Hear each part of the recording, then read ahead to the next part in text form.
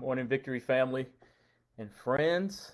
This is the day that the Lord has made. We rejoice and we are glad in it. My name is Paul. I'm privileged to serve as pastor of Victory Church of Charlottesville. And this is our 29-minute moment on Sunday mornings that I'm glad you have joined us for. Our vision at Victory is to see people reconciled to God and to each other. And so thank you for taking time out of your day to make us your virtual church home for 29 minutes. As you can tell, we are still online, and we will be for the remainder of 2020. Though, of course, many of us who are comfortable gathering in smaller groups and doing so safely are doing just that until we can do so more formally as a large group church family. I'm just grateful for everyone who continues to serve as unto the Lord. You continue to volunteer in some capacity, though we've tried to make intentional efforts to minimize responsibility toward that end, so that you can minister first to yourself and then those close to you in this season. Thank you for serving. Thank you for volunteering. Thank you for continuing to engage, whether you're leading a victory group or participating in one, whether you are managing social media, ensuring that the audio recording gets uploaded to our mobile app, and so much more. We are still the church. Though the brick and mortar be closed, the church very much is still open. That said, I miss you dearly. Just the simple things like standing outside, or rather inside near the doors at Walker and checking in on how your semester's going, checking in on how the job's going, how the kids are doing, going into our fellowship room, aka the art room, seeing the nice spread that hospitality set up every single week, and seeing groups of people who would gather there both to strengthen existing relationships but also to establish some new ones. I miss that, and I miss you, and I pray that sooner than later we can return to that fellowship. But I'm grateful for the medium we do have to continue, and no doubt, God, we thank you for being with us even in this space. And let me thank God in advance now for maintaining this internet connection that we've had a little bit of trouble with this morning. But what's technology if there isn't every now and then a few mishaps? So we're going to pray that everything is sustained, and if not, we'll record the sermon and post it for all. But thank you again for spending this time with us. Today we're kicking off a new sermon series for the month of September, and we're going to focus on the Holy Spirit this month. And so the scripture today that we're going to look at is Zechariah chapter 4, verse 6.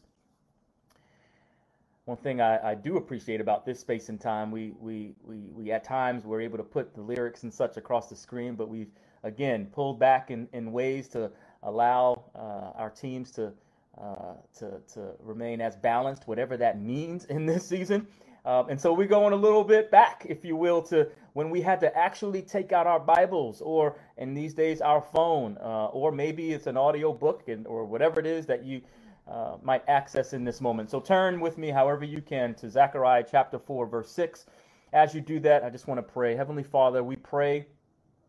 Firstly, we just thank you for your word, the God-inspired, God-breathed word of God, useful for our teaching, rebuking, correcting, training up in righteousness. Thank you for this opportunity to study together. I pray according to your word that you open up our eyes so that we may see all of the wonderful things you have for us in your law. Holy Spirit, I'm asking you to breathe on this message. In Jesus' name, amen. Amen. Zechariah chapter 4, we're going to read one verse this morning. Verse 6. It says, "So he said to me, this is the word of the Lord to Zerubbabel, not by might, nor by power, but by my spirit, says the Lord Almighty." I want to lift three words out of that verse today for our message title, and that is by my spirit. By my spirit.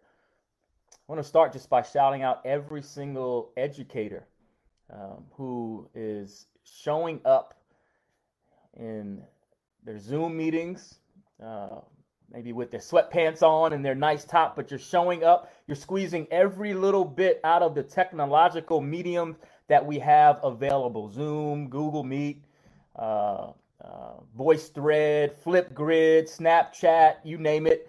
Seesaw, FaceTime, even Messenger Kids, on and on. And knowing even that all of those incredible resources won't reach everyone. And knowing that, getting some comfortable shoes on and going to students, providing instruction and encouragement from a safe distance, dropping off materials that they hope will make a difference. Educators, we thank you. Nonprofit partners in this season especially, we thank you. Anybody serving in this space right now will attest to all of this taking even more time, more energy, more work, more creativity, and still educators wish that they could do even more to serve the students in their care because they love, they empathize, they care for their students, our kids, if you're a parent, more than most could ever realize. Many teachers and educators, counselors, administrators, and other staff, they're losing sleep over kids who aren't even theirs. And so today, to all of you, I just want to say thank you. Thank you. Truth is, many of you all, many educators are doing a lot right now. Putting out all that they can, exhausting every ounce of creativity. And yet at the end of the day, educators are still left to hope in this season that some of it sticks. To hope that there's growth in the academic domain. To hope that there's growth on that socio-emotional domain. To hope that there's growth and continued resilience and positive trajectory on the career domain. After educators have done all they can, they just stand and hope. And the truth is, for all of us who follow Jesus Christ, as we endeavor to please the Lord, we too sow, but only God can grow. We plant and we water, but only God can give the increase. In this text, Zechariah is the prophet being spoken to by the Lord, and Zechariah is one of the minor prophets in the Old Testament. And during his ministry, Zechariah stressed the presence of the Lord with his people and also the necessity to obey the Lord, particularly in matters of justice, mercy, compassion, and truthfulness. Zechariah was concerned that the returned exiles wouldn't repeat the mistakes of their forefathers whose disobedience had brought about and brought upon them the Lord's judgment. And so Zechariah really emphasized to that end social justice for widows, orphans, the foreigners. And Zechariah experienced to that end a set of visions given by God. And so here in chapter 4 and chapter 3 as well, the visions are concerned with and in support of the leadership roles of Jeshua and Zerubbabel, who's named here in the 6th verse of chapter 4, particularly in their reconstructing the temple that had been destroyed. Zechariah, though, makes it clear that building the temple is not all that's needed, but that the people also have to deal with the sin that led to the destruction of the temple to begin with and to rebuild their covenant relationship with God. And so in this vision in chapter 4, one of several, Zechariah sees, after being awakened by an angel, a solid gold lampstand with a bowl at the top and 7 lamps on it, with 7 channels to those lamps. And verse 3 also says there were 2 olive trees by it, one on the right of the bowl and the other on the left. The lampstand is thought to symbolize the bearing of witness or testimony. Isaiah 60, verses 1 through 3, speaks of restored Israel as being a light to which the nations in a world of darkness will come. And that light, of course, is none other than the light of God in the person of the Messiah. Isaiah chapter 9, verse 2 says, "The people walking in darkness have seen a great light.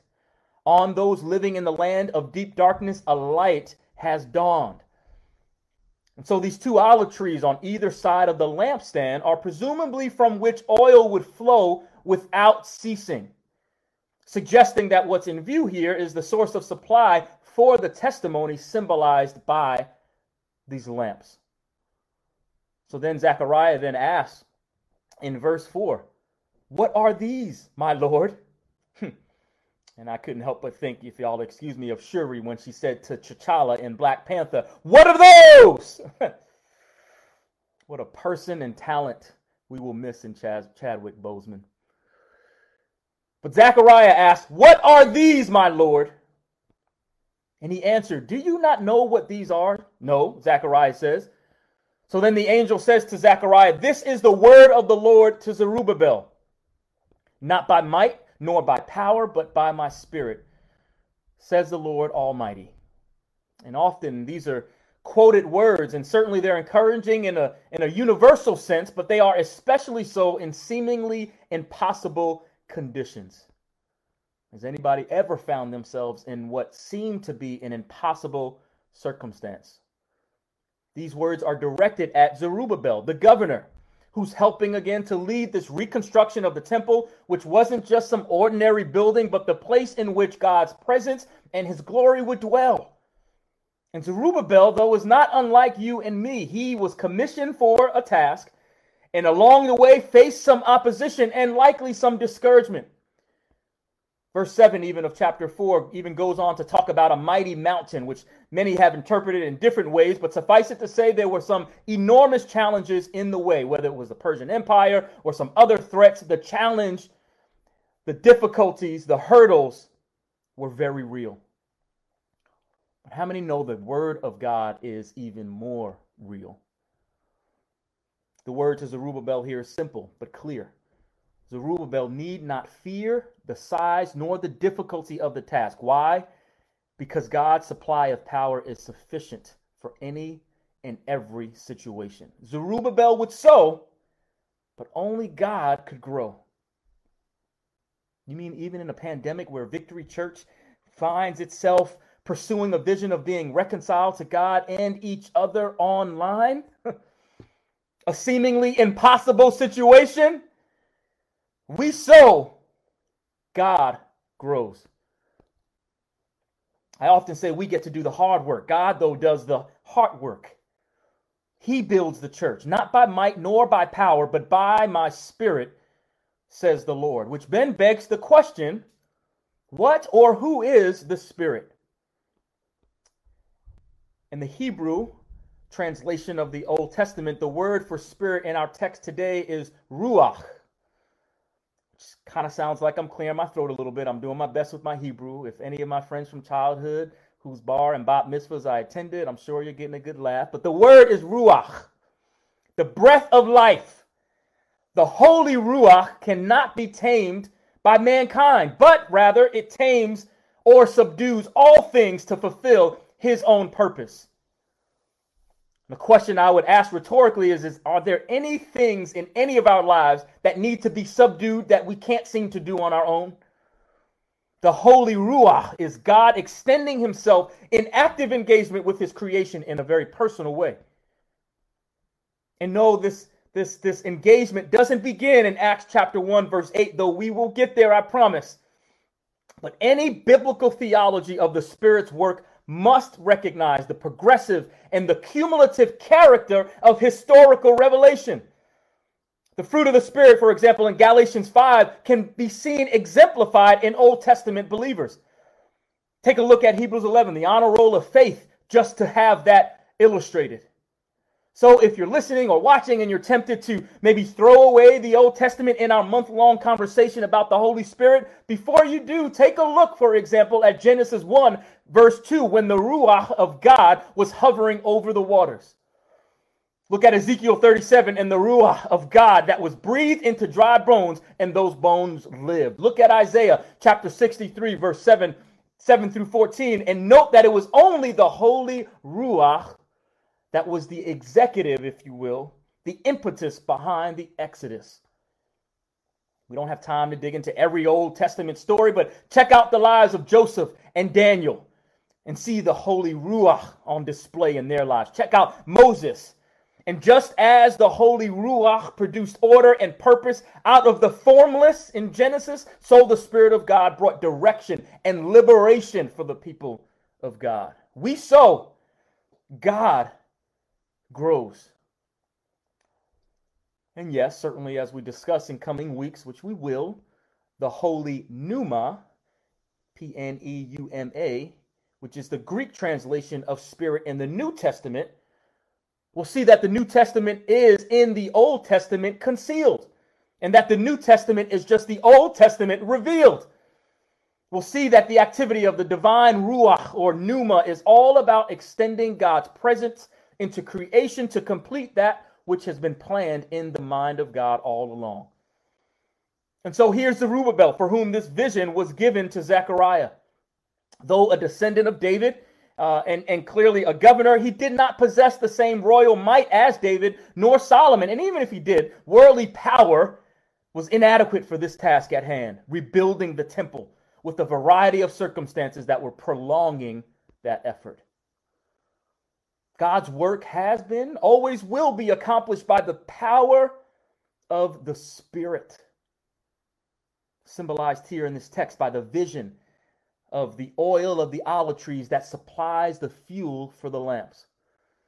I'm just going to go out on a limb here and say that I imagine some of our lamps, particularly in this season, in this pandemic, in this day of watching Black lives be devalued and destroyed and discarded on national television. I would venture to guess that some of our lamps, our lights, might be a little bit dim. I wonder if anybody's lamp is beginning to flicker. Maybe you're watching this and you're saying, "Flicker, my lamp's been out for a month, Paul. I am beyond done." There's good news. And the good news is that that oil of the Holy Spirit is available, and it isn't dependent on what strength you have left, your intellect, your financial capital, your degrees or pedigree, your stress level, or your job status. This oil of the Holy Spirit flows today for all who will receive. Yes, we sow, but God grows. And I ought to say something somewhat parenthetically here.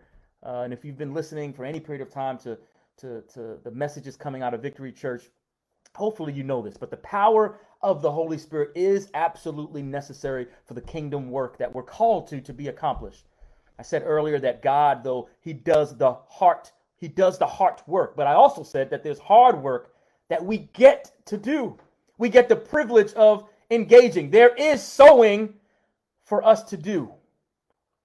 But what I also don't want us to fall prey to is, after doing all of the hard work that we as a Victory Church community get to do, the sowing that we get to do, that we don't fall prey to looking too much for fruit from our hard work. Is it necessary? Absolutely. But the Holy Spirit, the Holy Ruach of God must breathe on that hard work, must breathe on our small group discussions for it to flourish. All of it must be bathed in prayer, where the power of the Holy Spirit is invited and permitted to grow that which our sowing could never do on its own. And as I close and we transition to communion, I failed to let you know up front, we're going to partake of the Lord's table together, so grab something if you can. As I close, and this I know may step on some toes, so we'll just bring it to the Lord's table together. As grateful as I am, and I am, for those who send messages, send notes, emails, texts, otherwise, sending me positive vibes and energies and just the well wishes. As grateful as I am about that, and don't split hairs about the language, I say thank you. Let me just say, if you really want to send Paul something, you really want to send Victory Church something, you really want to send your relatives something, pray that the Holy Spirit breathes on them. Pray that the Ruach of God breathe on the circumstances in our lives right now. Pray that the breath of God would blow through our children's bodies every day. Pray that the Ruach of God would overwhelm our marriages. That the Ruach of God would blow on our mental, our emotional, our physical health in this pandemic. Pray that the Holy Spirit come. Because it's only by the Spirit that we can overcome. We sow, yes, but God grows. And in coming weeks, as we prayerfully have laid a foundation for the necessity of the breath of the Ruach, the pneuma of God, the Holy Spirit, will emphasize even more the power of the Holy Spirit. Also, how the Holy Spirit seals us, teaches us, and makes us effective witnesses. And the last Sunday of this month, I'll be joined here on this Facebook Live in a Zoom call that will stream by every group leader that facilitated conversations around Color of Compromise this summer with our Victory Church community, so that we can reflect upon that group time and to pray that God's Holy Spirit breathe on our participation to be reconciled to God and to each other. Let's pray. Heavenly Father, we thank you for this word of God. We thank you for the Holy Spirit, the Ruach. When you breathe, life happens. And as privileged as we are, as excited as we are, as glad as we are to serve, as the psalmist says, with gladness, to participate in seeing your will in heaven done here on earth, God, we know that it's not by our might nor by our power, but it's only by your Spirit that the work that you've begun can be brought to fruition, to completion. And we know that what you have begun, you will bring to completion. So help us participate well, receive, and be a conduit through whom your Holy Spirit can flow. In Jesus' name we pray. Amen. So at this time, I'll give a minute, since I didn't mention up front that we would be taking communion together, but I'd love to lead you in partaking in the Lord's table. Maybe you're doing so with your small group, if you've got your small group watch party going on here, or maybe with your family. But what a time to partake of the Lord's table, albeit virtually, to do so together. So if it's bread or a cracker and some juice or water, whatever you can find that would be, again, symbols of Christ's body and blood broken and shed for us, please do so in the next 20 to 30 seconds, and that'll lead us in partaking of the Lord's table together.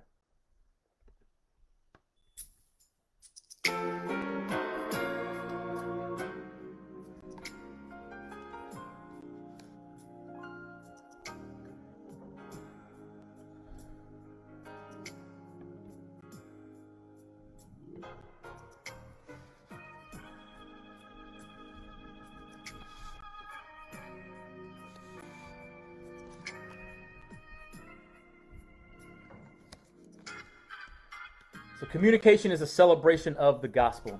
The gospel being that Jesus took on our sin, received the wages of sin, which was death, in our place, so that we could be made whole through him. Participation is for anyone that puts their faith and their trust and their hope in Jesus Christ. So we welcome you, even in this moment, if you haven't yet made a commitment to Jesus Christ, to do so now and to partake with us. The Bible does say, though, in 1 Corinthians chapter 11, that we should not take communion in an unworthy manner. And so we like to, every time we come to the table as a Victory Church family, to take a moment just to examine our hearts, to ponder the gravity of what was done on the cross on our behalf, to give reverence and appropriate time and meditation to that, to repent of anything in any way we've fallen short in thought or deed, and to ask God to clean our hearts afresh today. So take a moment and just examine your hearts as I do my own.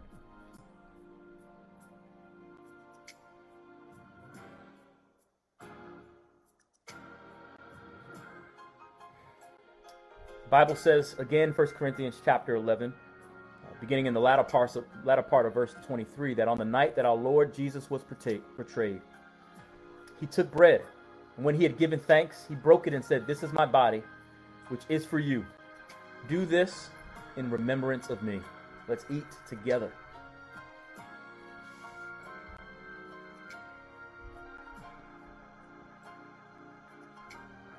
Verse 25, it says, "In the same way, after supper, he took the cup, saying, 'This cup is the new covenant in my blood. Do this whenever you drink it in remembrance of me.'" Let's drink together.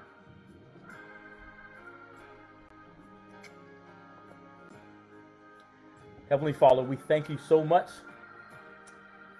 Thank you for sending your son to die. Thank you, Jesus, for shedding your blood on Calvary's cross such that we could be redeemed, saved from the penalty of sin, and in this life, God, saved even from the power of sin, and someday being saved from the presence of sin. Thank you for paying a debt that we should have but could not. We didn't have the currency to pay it, and you paid it on our behalf. Forever we are grateful, and we meditate on the goodness of that. If you do nothing else for us, though you continue to because you're just that good, if you do nothing else, we're grateful, forever grateful.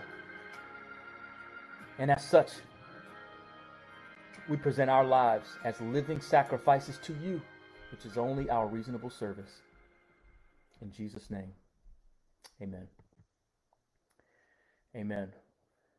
Family, we love you. We thank you for, again, joining us during this time. And I pray that you would come back in subsequent weeks as we continue to unpack more about the Holy Spirit and the necessity for the Holy Spirit to dwell on the inside of us and to live in and through us so that we can live victorious lives.